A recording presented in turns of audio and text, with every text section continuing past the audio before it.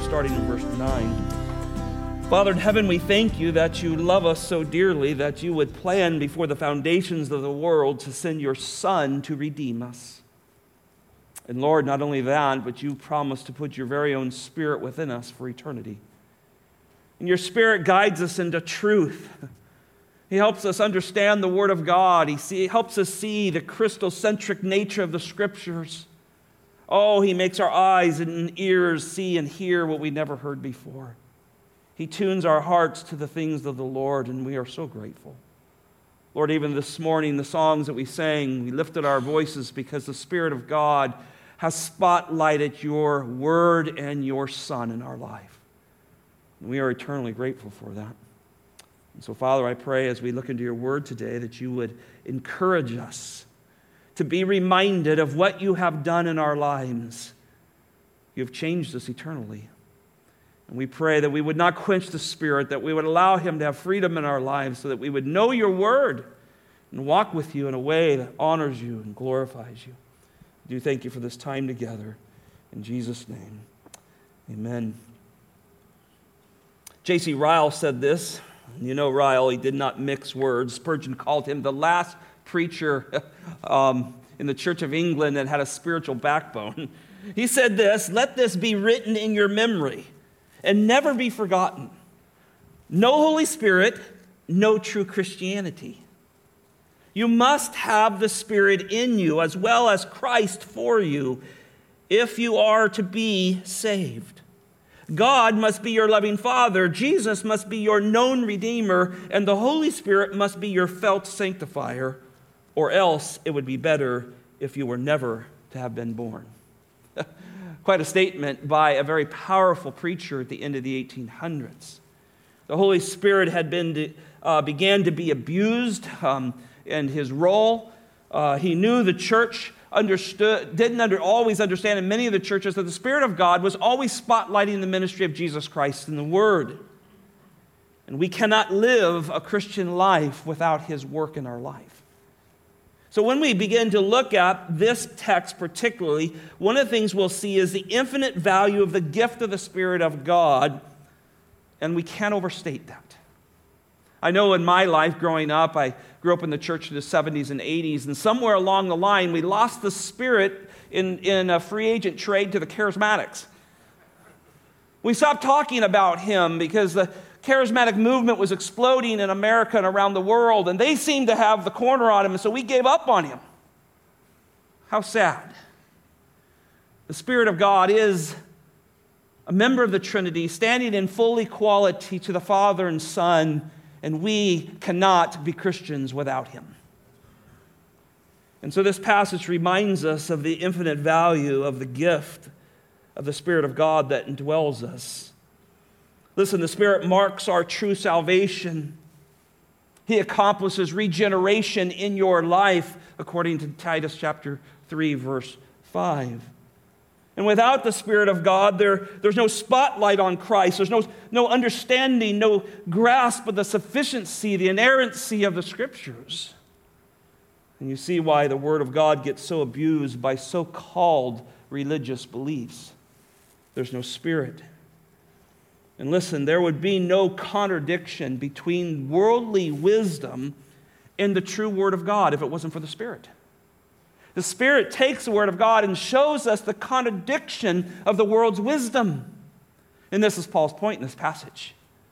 We have the Spirit. And so we can see the foolishness of the world's wisdom.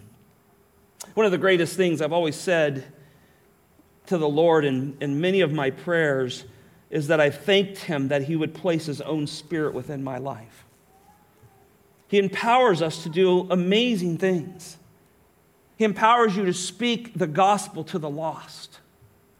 He empowers a preacher to boldly preach God's word and not his own opinions or some ear-tickling theology. The Spirit of God has forever marked and sealed the believer. I love those terms. We'll see that shortly in Ephesians 1. He seals us to the day of redemption. He seals us as his children. This is the important work of the Spirit, and he gives us, and think about this, we'll see this at the end of the text if we get there, He seals us with the mind of Christ. What an amazing thought. And so this morning, I want to encourage you to be reminded of the transforming work of the Spirit in your life.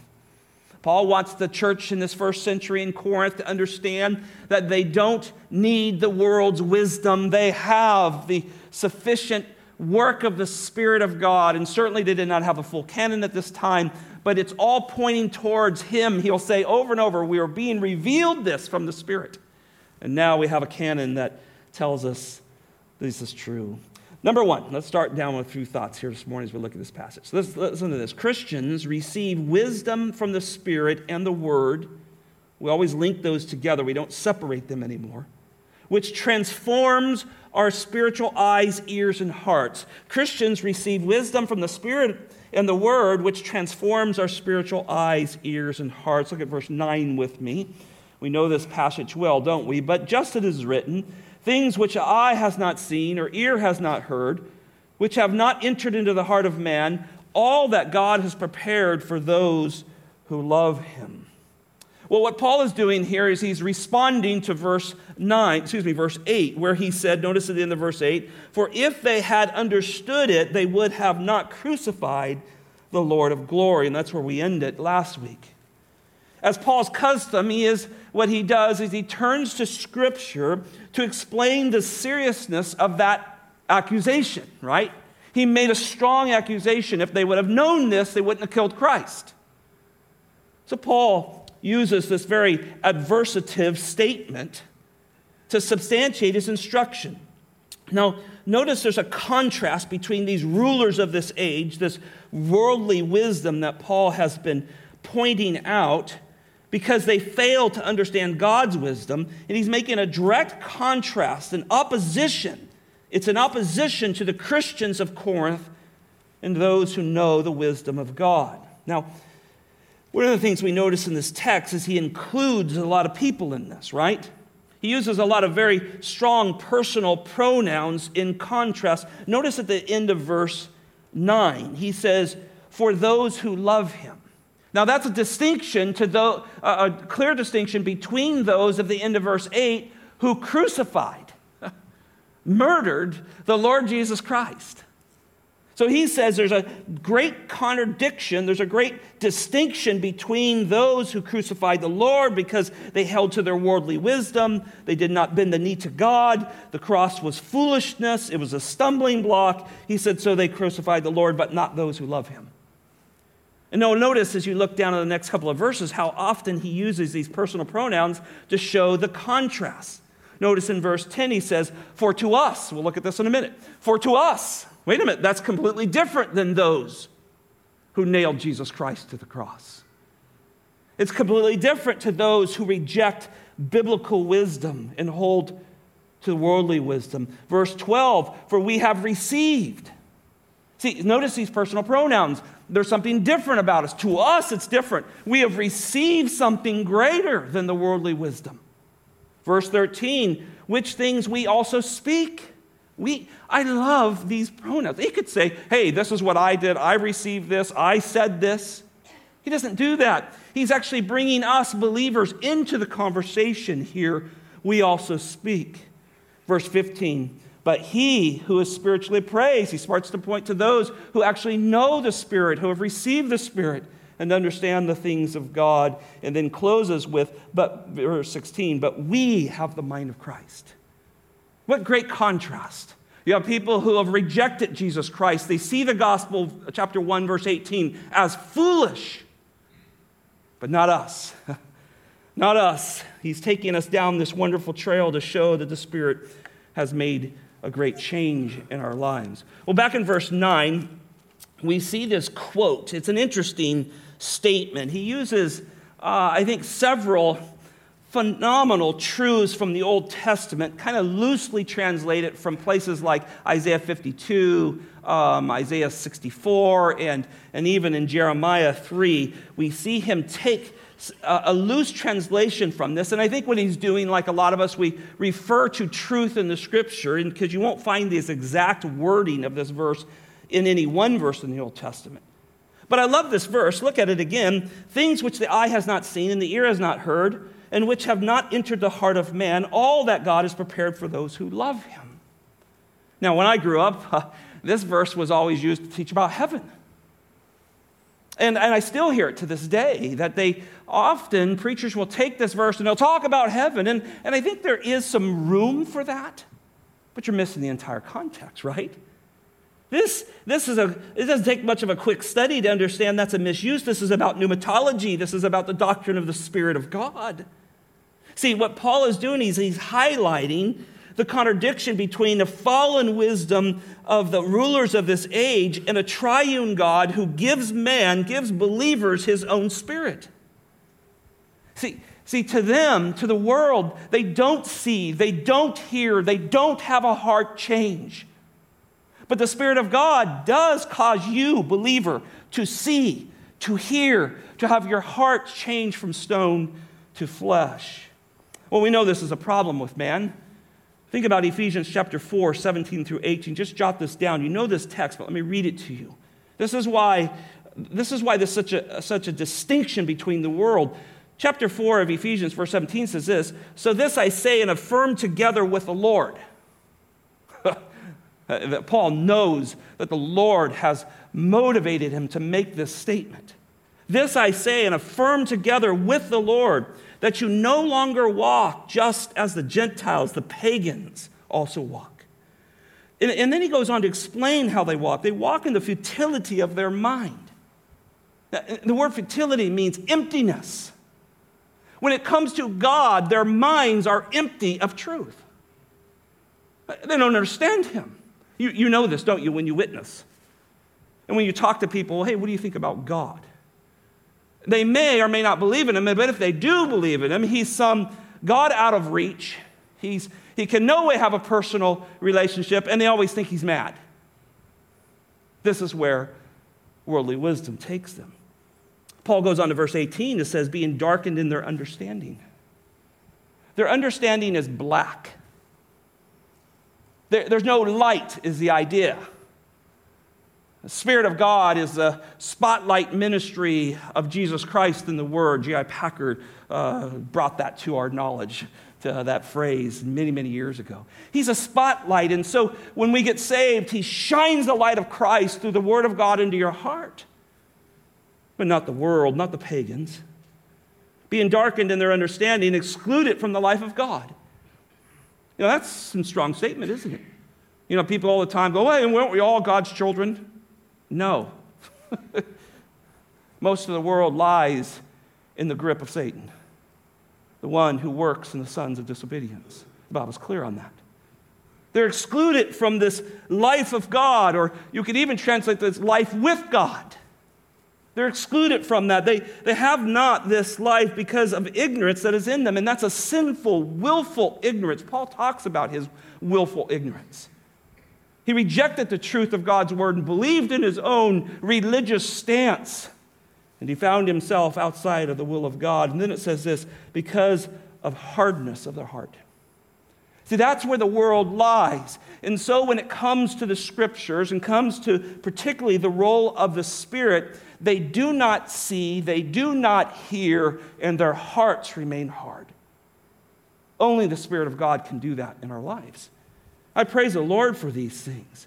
And the world just remains blind, but the Spirit enlightens. In light of these verses, I just wanted to take a moment and just think about what God has done in our lives. I thought, Lord, how can I best illustrate this, of how we now see and hear and our heart is changed and we begin to grasp what you have for us in this life and beyond. So I began to think about the Trinity and the gospel. And I thought, how different now as a believer, the Scott Menez sees the Trinity, God the Father, God the Son, God the Spirit, and the gospel different than when before I was saved. So let me speak to a few things. Notice in your notes, it speaks of the wisdom and knowledge of the Father. Turn with me to Romans chapter 11 real quick, just to the end of that great prologue of the sovereignty of God and the nation of Israel, and how he ends up this whole conversation that is profoundly witnessed and testimony of the grace of God. As you look at this verse towards the end of Romans 11, verse 33, he says this, "Oh, the depth and riches both of the wisdom and knowledge of God! How unsearchable are his judgments and unfathomable his ways! For who has known the mind of the Lord? Or who has become his counselor?" He's quoting Isaiah now. "Or who has first given to him that he might be paid back to him again? For from him and through him and to him are all things. To him be glory forever and ever. Amen." Now, we look at this verse and we marvel at it, especially coming off the context. God has given us the understanding of how he saves people. It's not by the works of man. It's not by the bloodlines of man. It's not by the goodness that he has none of. He has shown systematically that man is completely dependent upon God to save.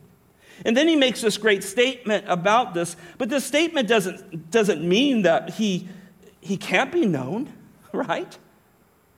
In fact, the statement makes us realize that we just want to know him more. And we'll never get to the end of the unfathomable, unsearchable truths of God. In fact, I believe all of eternity will continue to grow in our understanding of him. So what this verse reminds us of, it says, listen, believer, you now know some of this about me. You know some about this. You know me now.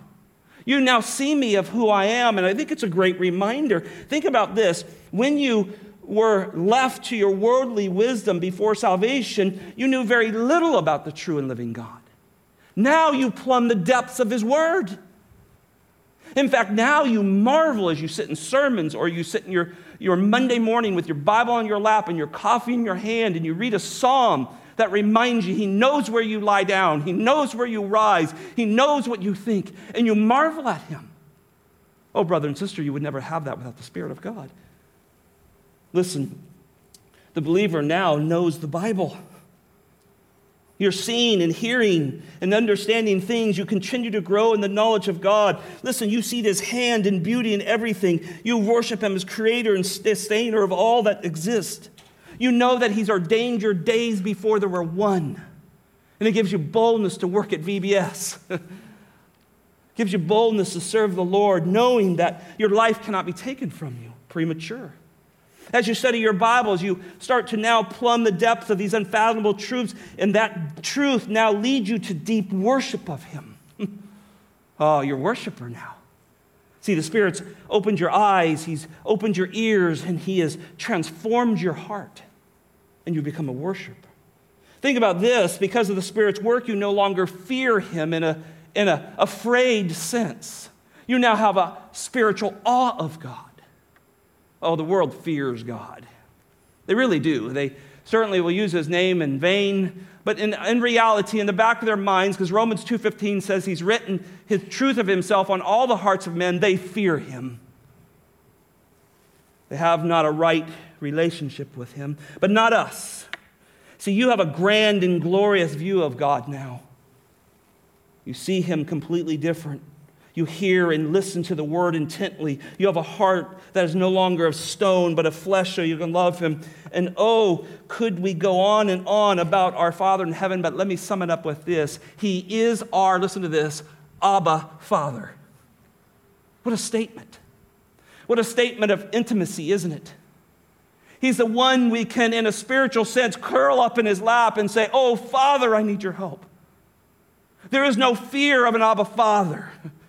See, now the eye has seen, the ear has heard, the heart has been changed to a God that once was feared or just at least used in a swear word. Now you trust your life with him. What a statement, isn't it? B, it speaks of Christ and his gospel. I could go on and on about the Father, but I have to move on. Turn with me to Ephesians chapter 1.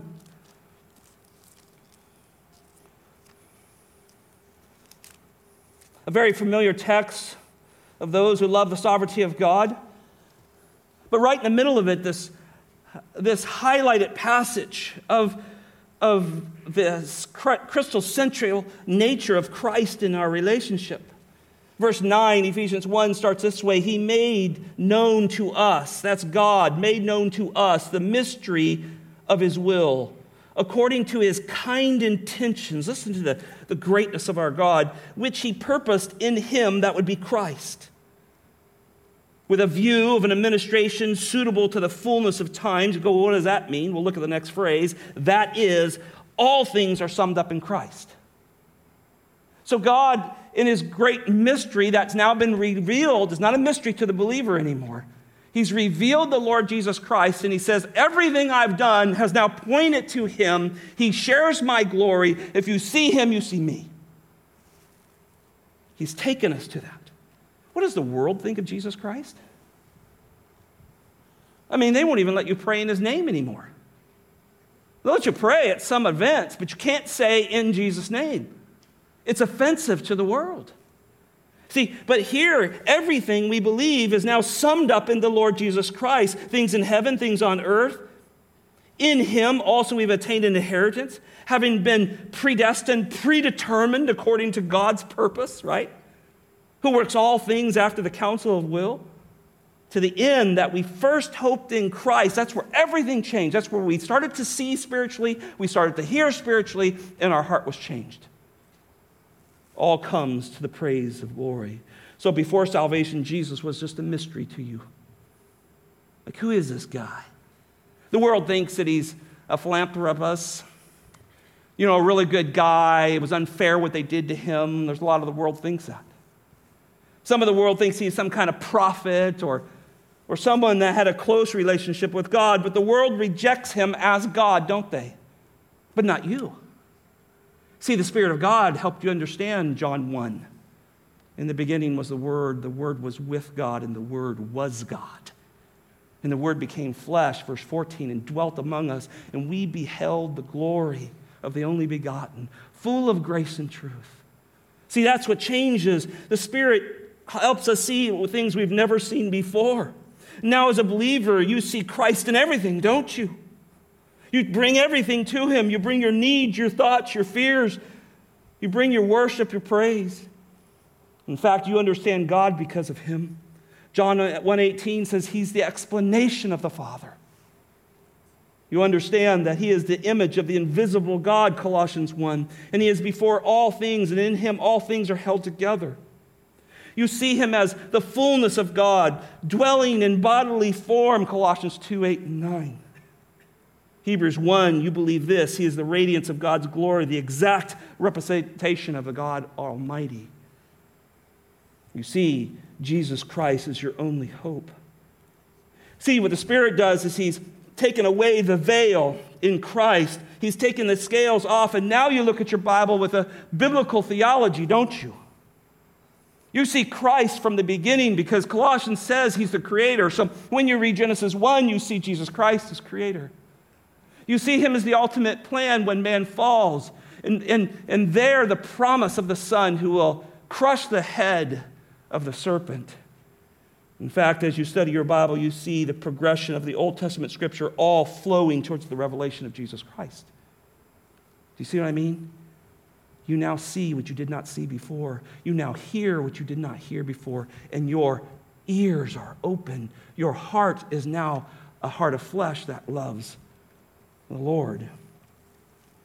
You know that he is the only way to the Father. Just think at his name. We sing these songs all the time. At his name. And the Bible tells us that his name every knee will bow. But what's great about those who have received the Spirit of salvation is your heart's knee bowed now. It will not be forced to bow when he makes his great appearance someday. Oh, your heart, the knee of your heart is already bowed to the Lord. This is the work of the Spirit. I could go on, but one more thing. Listen to this. The Spirit of God has helped you understand through the Word of God that you are dressed in the righteousness of Jesus Christ. The Father looks at you in the Son's holiness and blamelessness. Can I get an amen? I mean, come on. See, this is the worldly wisdom never gets this right. Well, I need somebody else's righteousness. Look at me. Look what I've done. They're blind to the need to be dressed in the righteousness of Christ, and they're going to show up to heaven's gate someday, and they're going to have another door that'll lead them to the gates of hell because they do not have the righteousness of Christ. Oh, see, the Spirit helps us understand this. Well, just think about how this speaks of the work of the Spirit. If you're still in Ephesians chapter 1, look at verse 13 and 14. The Bible says, in him, that's Jesus, you also listen to the message of truth, the gospel of your salvation. Listen, there's ears, right? See that? You're listening now. You're hearing something. You're saved, and now you're hearing the message of the gospel, right? The gospel of your salvation. Listen to this. Having believed, God grants you faith, right? And look what happens. You're sealed in him with the Holy Spirit of promise. If you stood out on the bus corner down in Ormond or South Daytona or anywhere else and said, believers are sealed in the Holy Spirit, they would say, hey, we got a wagon with some pads in it for you. Don't know what you're talking about, but it'll be okay. They're lost in this, right? And when we talk about it, wow, the Spirit of God has sealed me to the day of redemption for all of eternity. That makes the believer's heart full of joy, doesn't it? I belong to Jesus. The Spirit has sealed me.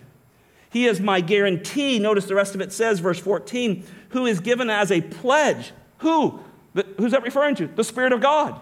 So when God saves you and places his Spirit in you, that's his pledge, that's his guarantee that he's going to bring you into eternity.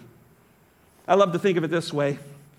I look at a black map, and on it to dot it with lights all over the world where God has put his Spirit, his pneuma, his wind, his flame in the hearts of his children, and we are the light of the glory of God.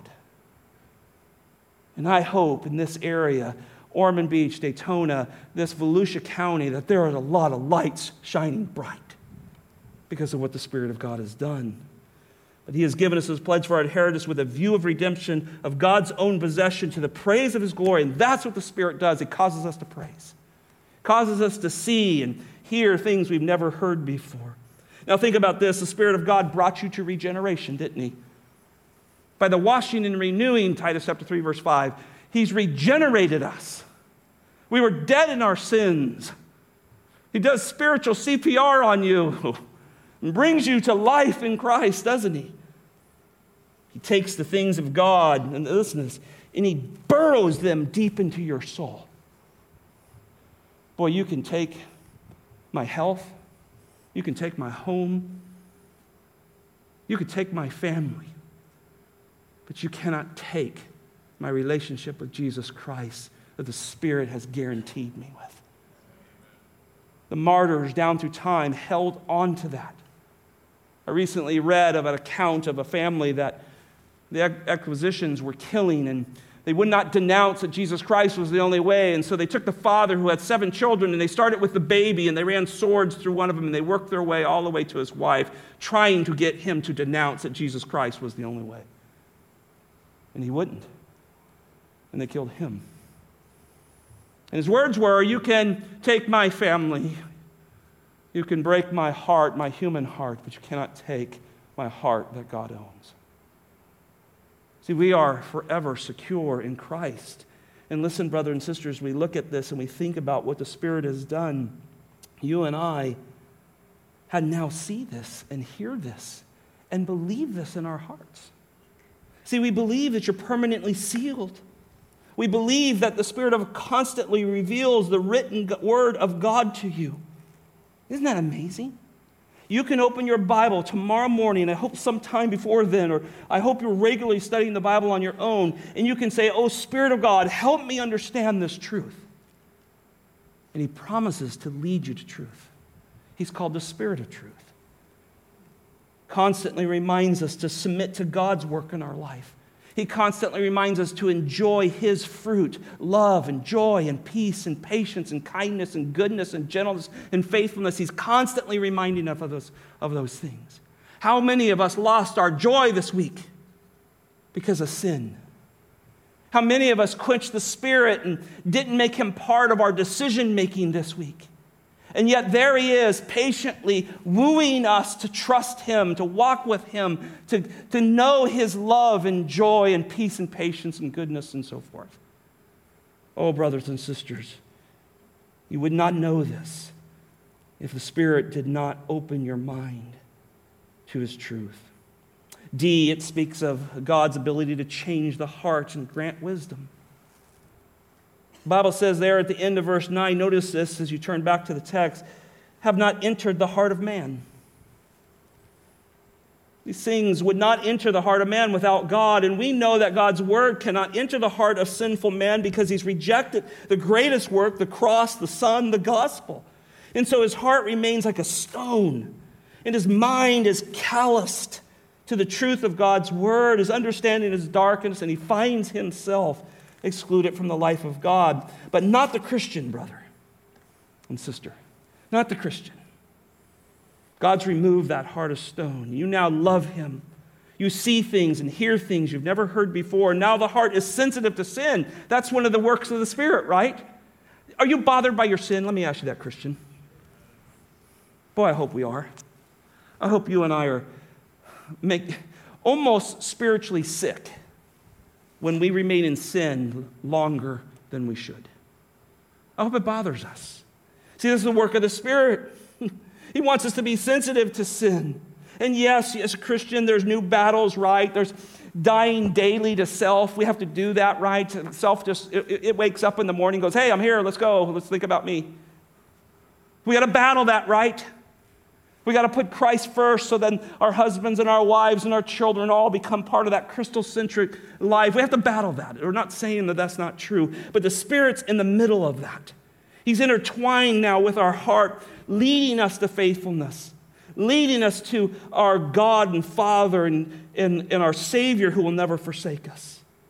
Oh, the world can't understand this because they still have a heart of stone. Notice that the last phrase there, he says, all that God has prepared for those who love him.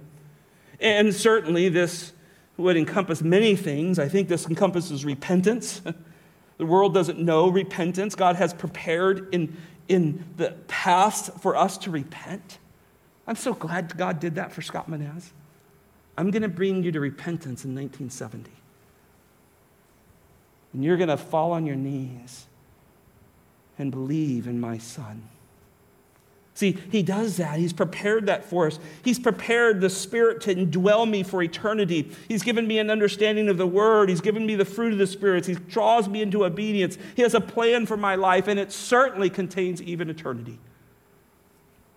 And I know this verse has been used for heaven much, and certainly that is a part of it, but he does prepare those things. But all of that precedes repentance and indwelling and understanding God's Word and walking with him is all things God has for those who receive the Spirit. But let it remind us, let the Word remind us of this intimate relationship the Spirit has brought us in with God the Father. He has not forgotten you, brother or sister, in your time of trial and your difficulty. And for some, maybe at home, going to be watching here and they're not well. They're struggling with illness. He's not left you alone. He has a plan, and it can't be nullified. He'll fulfill it just as he promised, and he'll bring us into this final resting place with him in all of eternity because God loves us. The verse there at the end says, all that God has prepared for those who love him. Paul loved this verse. You know why you know this? Because he quotes it here, and then guess where else he quotes it? Very similar, Romans 8:28. And we know that God causes all things to work together for good to those who love God. It's very similar, isn't it? He loved this verse, and he used it in many messages and many writings and as he taught the early church. Now, this last phrase in verse 9 teaches us that God's the author of salvation, and the result is we love him. And God is proving himself to us through the Word. And look, you now have spiritual eyes, spiritual ears, and a spiritual heart. Second thought, the gift of the Spirit and his spotlight instruction. The gift of his Spirit and his spotlight instruction. Many years ago, I read J.I. Packer on the spotlight ministry of the Spirit, and it's always impacted me. But look at verse 10 with me as we think about this thought. Verse 10. For to us, God revealed them. For through the Spirit, and for the Spirit searches all things, even the depths of God. For to us God reveals them through the Spirit, for the Spirit searches all things, even the depth of God. Now, the Greek syntactical structure here is an interesting one. It opens with this strong prepositional phrase to highlight that there's something different right here. See, to the world, the ones who crucified the Lord Jesus Christ, the ones who still today crucify him in the sense that they reject him, they don't see, they don't hear, and they remain hard-hearted. So here he says, he wants to start this out and say, but to us. And see, this makes sense, and the sentence structure makes it emphatic, right? It says, to us, right? There's a great contrast to those who believe the truth of God's word through the help of the Spirit.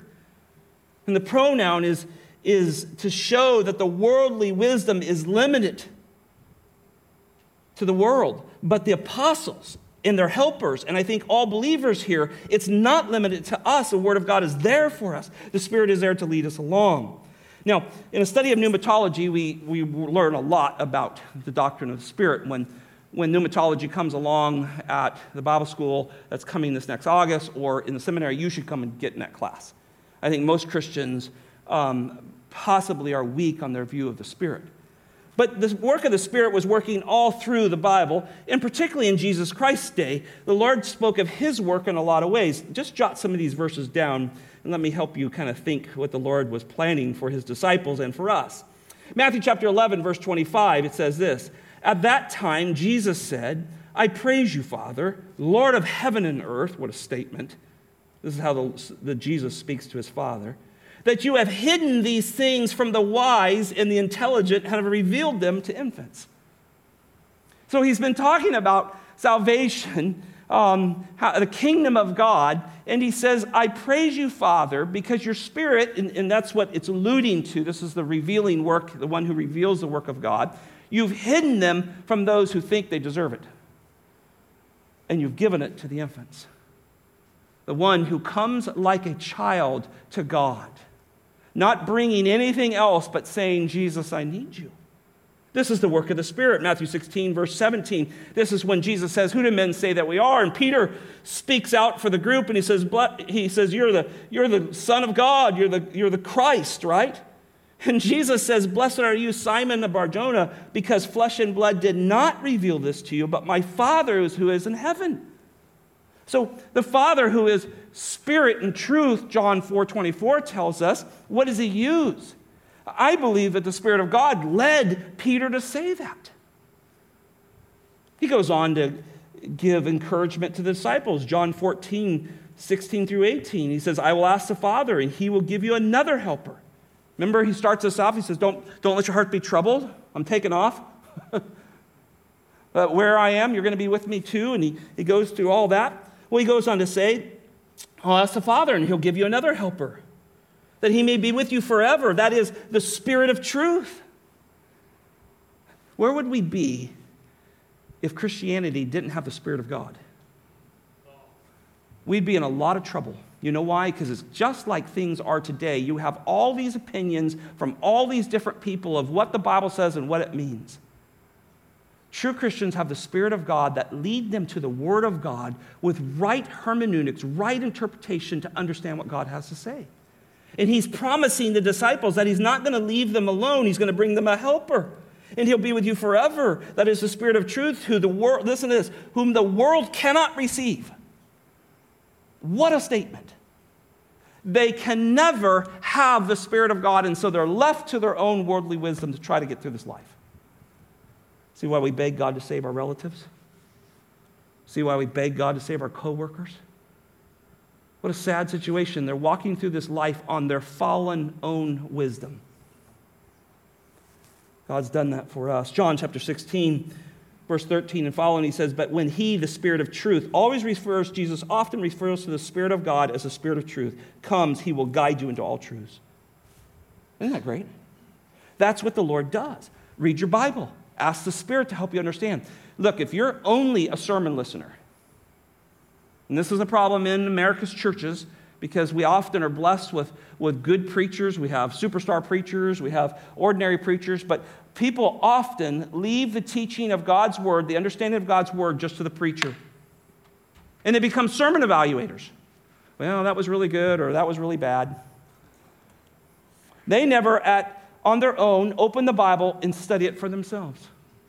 That's why we encourage you to have a paper Bible. We encourage you to come and read the Scriptures with us, we believe that the Spirit uses the Word of God to help us understand these things.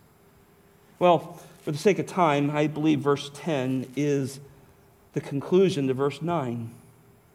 See, they can't see, they can't hear, they don't have a heart that's changed, they don't know what God's doing, but not us.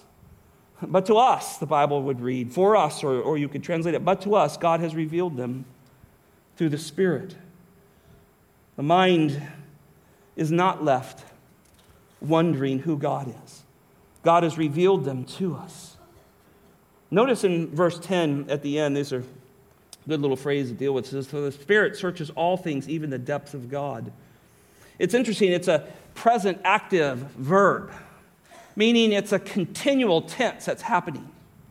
And so the Bible translates this word to searches, that there's nothing, and this is what it means, there's nothing that escapes the attention of the Spirit of God. He's continuing to search the depths of God and reveal those to us through His Word. I mean, people all the time, well, I got a word from God or something. I said, well, you didn't have enough? You need more? You've got all the way from Genesis 1 through Revelation 22 and understand everything, and you've plumbed the depths of it, and you know God perfectly from that, so you need something more. And how do you know your more is from God? Such confusion in that, isn't that? I have full confidence in the Word of God. I've been studying for 38 years now, preaching for 38 years, been studying since I was young. I still read passages this week in Isaiah that I go, I've never seen this before. I never saw that aspect of God before. And I'm overwhelmed with His person and overwhelmed with His glory. Oh, brothers and sisters, we have a word that cuts to the quick. It's sharper than a two-edged sword. It pierces to the innermost division of the soul and spirit. Nothing's hidden from it. May we rely on it. But also notice the extent of the Spirit's work. It reaches to the deep things. You say, well, what are those deep things? Well, I think they're the incomprehensible ways of God in which the heart and the mind changes out salvation. Think about that. How can He take a person dead in their sins, callous to God, futile in their thinking, empty in their thinking of God, and fill us with the knowledge of His glory? It's an amazing thing. This is what the Spirit does. And we as Christians grasp deeper and deeper gift of salvation. We understand the spread of the gospel in every age. I think we said this last week. I'm standing in the pulpit teaching the exact same things the Apostle Paul taught 2,000 years ago in the early church. Isn't that amazing? And we don't have to change anything. We just preach the same truth. Because that's the sufficiency of it. We never stop marveling at the depth of the Word of God. Look at verse 11 with me. For who among men knows the thoughts of man except the spirit of man, which is in him? ? It's questioning whether he even knows his own thoughts. Even so, the thoughts of God, no one knows except the Spirit of God. Well, I think what he's doing to help us understand, Paul wants to compare the spirit of man and the Spirit of God here to help us get a grasp on these things. Paul's questioning the ability to anyone to even know the secrets of a human heart, right? Jeremiah tells us that the heart is desperately sick, and who can know it? But then he says that, blessed is the man who's like a tree planted by water, one that's got its roots deep in the truth of God's Word. There's a real contrast even in that. Have you got yourself in trouble ever when you tell your spouse, oh, I know what you're thinking? I mean, you can get in big trouble with that line, can't you? Because you don't. You really, truly don't. No matter what you think or how much you think you know each other, you can't get into the mind of another person. And so we can't even figure out what each other is thinking. How are we going to figure out what God's thinking? This is what the verse says. The Spirit of God does that for us. And He gives it to us. And He spotlights it all in the Word of God. Notice verse 12. Look at this great encouragement.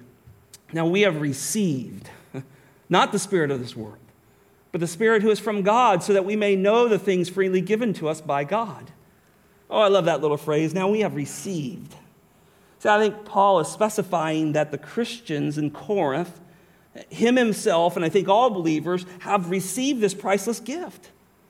Meaning there's something we did not have before salvation, and we now have abundantly.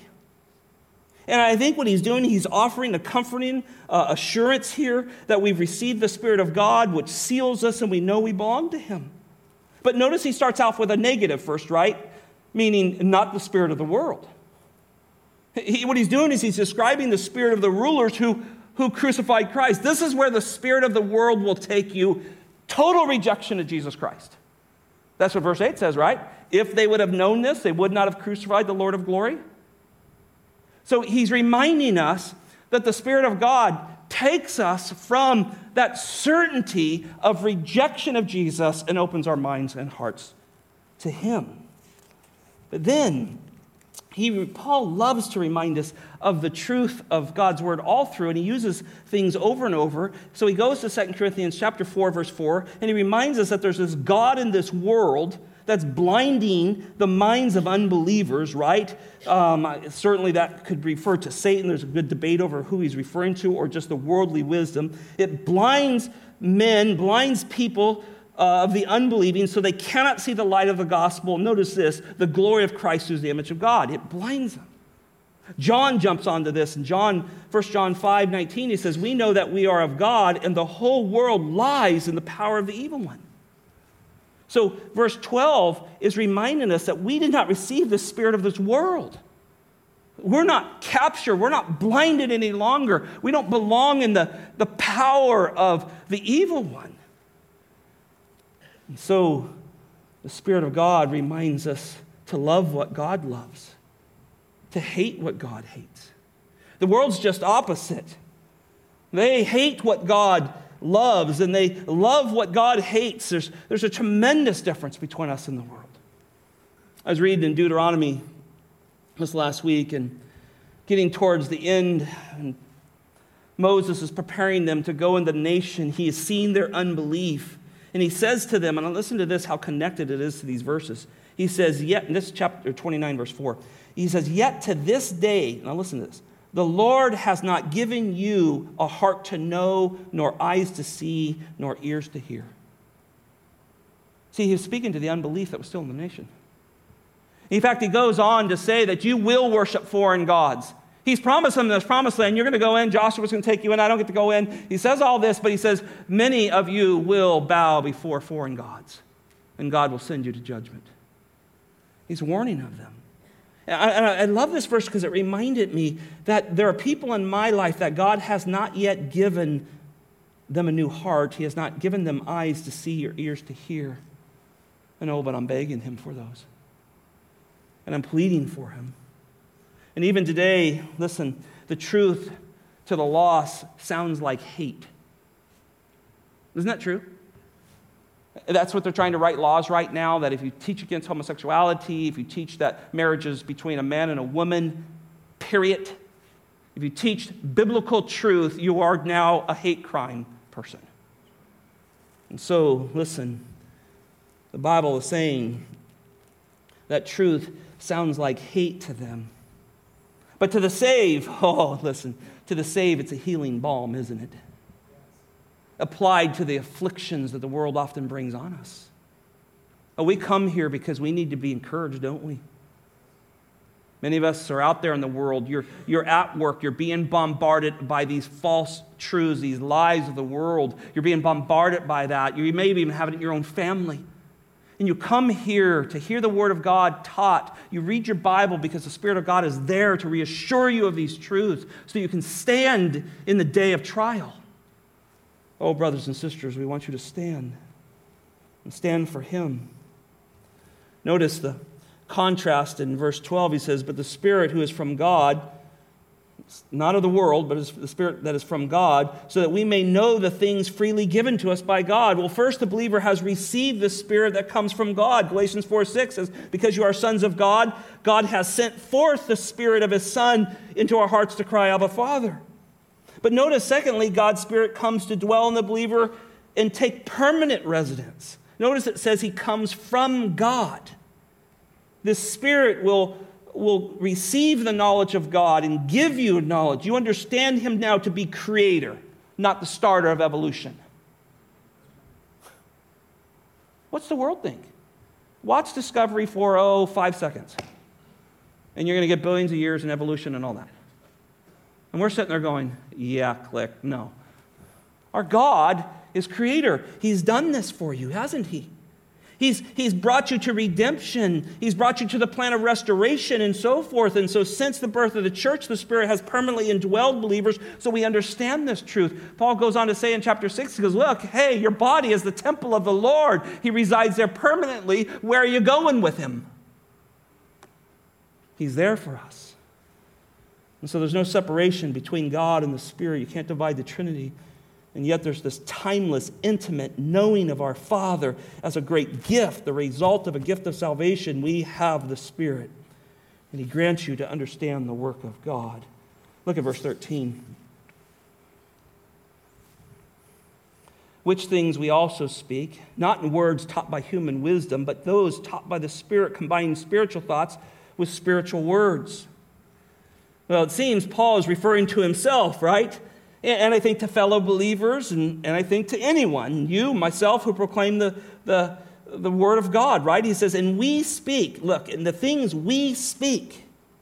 So Paul's clarifying his proclamation. It's not based on human wisdom. The Spirit of God is doing this. And listen, I want to caution you again, when we study these things here, you go, well, isn't the Spirit of God telling him all these things? Yes. There is no Bible. It's being written now as he speaks, right? We have a complete canon. Be careful of some of this, what I would refer to in so much nonsense within Christianity. But we look at this as the Spirit of God, and think about this. The Spirit of God is pouring forth this through Paul. Paul is speaking this, and it's being pinned down for you and I to study for the rest of our lives and understand how the Spirit works. But remember, listen, ultimately this is referring back to the gospel, right?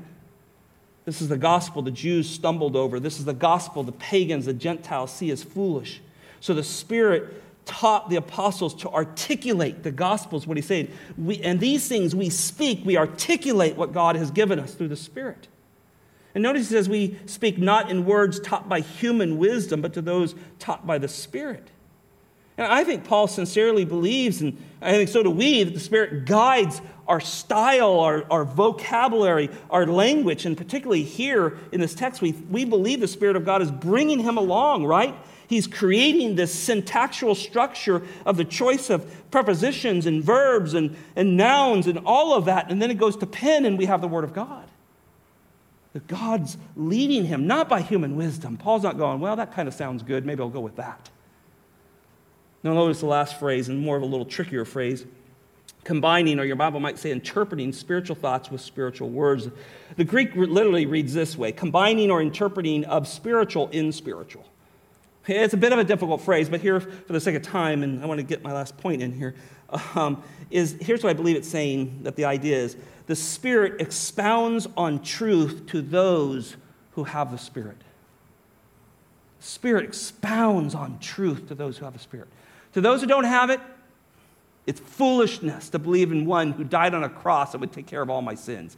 It's a stumbling block to my own righteousness. Not to us. Not to us. Last thought here. The believer places no value in Christ, but the Spirit-filled believer has an infinite value of the mind of Christ. Well, these verses will lead us into chapter 3, and we'll come back and look at these a little more next week as we walk into chapter 3. Chapter 3 is now going to let us into this passage of the gifts that God gives us. It'll get us into the rewards, but it's also going to deal with a carnal Christian. What is a carnal Christian? Is there such a thing as carnal Christian? And how long does carnality last? And so this is leading into this, but these are some great verses here. Look with me at verse 14 real quick. But the natural man does not accept the things of the Spirit of God, for they are foolish to him. There's chapter 1, 18 and 23 again. And he cannot understand them because they are spiritually appraised. Well, I want to just hit the spiritual praise thing just for a moment. I know there's several guys and gals in here that you can have an artifact or something and you can go to them and they'll praise it for you. They'll tell you what the value of that item is. What Paul is saying here is the natural man, the one not saved, the one left to his own worldly wisdom, sees nothing of God as spiritual value.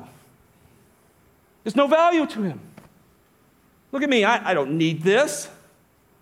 They put no value on the Word of God. They put no value on the doctrine of salvation. They don't see themselves as depraved. There is no value there, but not the saved, not the one who knows the Lord. Look at verse 15. But he, the person, the believer, who is spiritually appraised, praises all things, right? So he's making a contrast here. But he who spiritually praises all things, yet he himself appraised by no one. Here the Bible begins to say those who are spiritual are free from the world's judgment. The world hasn't, they're going to judge us and they're going to try to do things. And if time goes on and the Lord doesn't return, they're going to imprison us. They're going to take our properties. They're going to do all kinds of things. History's just going to repeat itself when persecution comes around. But they do not judge us. God is our judge, and he is judged to give us salvation. He has made that decision. He has known us from the foundations of the world. So we hear and we see and our hearts respond to Christ in great value. Again, I'll touch on this a little more because it has a lot to do with chapter 3. And then finally, verse 16, look at this. For who has known the mind of the Lord that he will instruct him? Notice the question again here that's here. But we have the mind of Christ. Here Paul must have his Bible open in Isaiah as he's been studying and teaching to the Corinth church, because now he refers to Isaiah 40, verse 13. And he's saying, how can the world pass judgment on God and on his children? And he says, well, we have the mind of Christ. We know him. We think of him. We speak of him. We hear him. Our hearts have been changed. See, having the mind of the Christ is the work of the Spirit. It's the gift of the gospel. We now think like Christ. To have the mind of somebody else is to think like someone else. And so now, even in our sanctified but yet still growing in the image of Christ's mind that we think like Christ in some ways, don't we? I wish we did in every way, but we will someday. But we think like Christ. So the Bible says, be imitators of Jesus Christ. Follow me as I follow Christ, Paul says. And so we can know this great mind of Christ. Well, we're just scratching this. We'll get back into it next week. We'll touch these verses and move into chapter 3. What do we do with carnality? Is carnality part of the Spirit of God, or is it part of our worldly thinking? And how long does carnality last? Should that be forever of a Christian, or is that temporary? We're going to answer some good questions next week as we look at this. Let's pray. Father, thank you for this time in the Word. We thank you that you love us and give us your Word. We give us understanding through the Spirit of God. Oh, we would not know your Bible without the Spirit of God. He's revealed these truths, and just like you revealed your inspired word to Paul as he taught the Corinth church, you reveal the truth of the inspired word to us. And so we thank you for that, Lord. Lord, bless these dear people, like congregation that calls ourselves Riverbend. Cause us to be ones who rely on your Spirit as we study the Word of God. He would reveal to us the deep things of God, and we continue to chase those things till you come and get us. In Jesus' name, amen. Will you stand with me as I give you a closing benediction?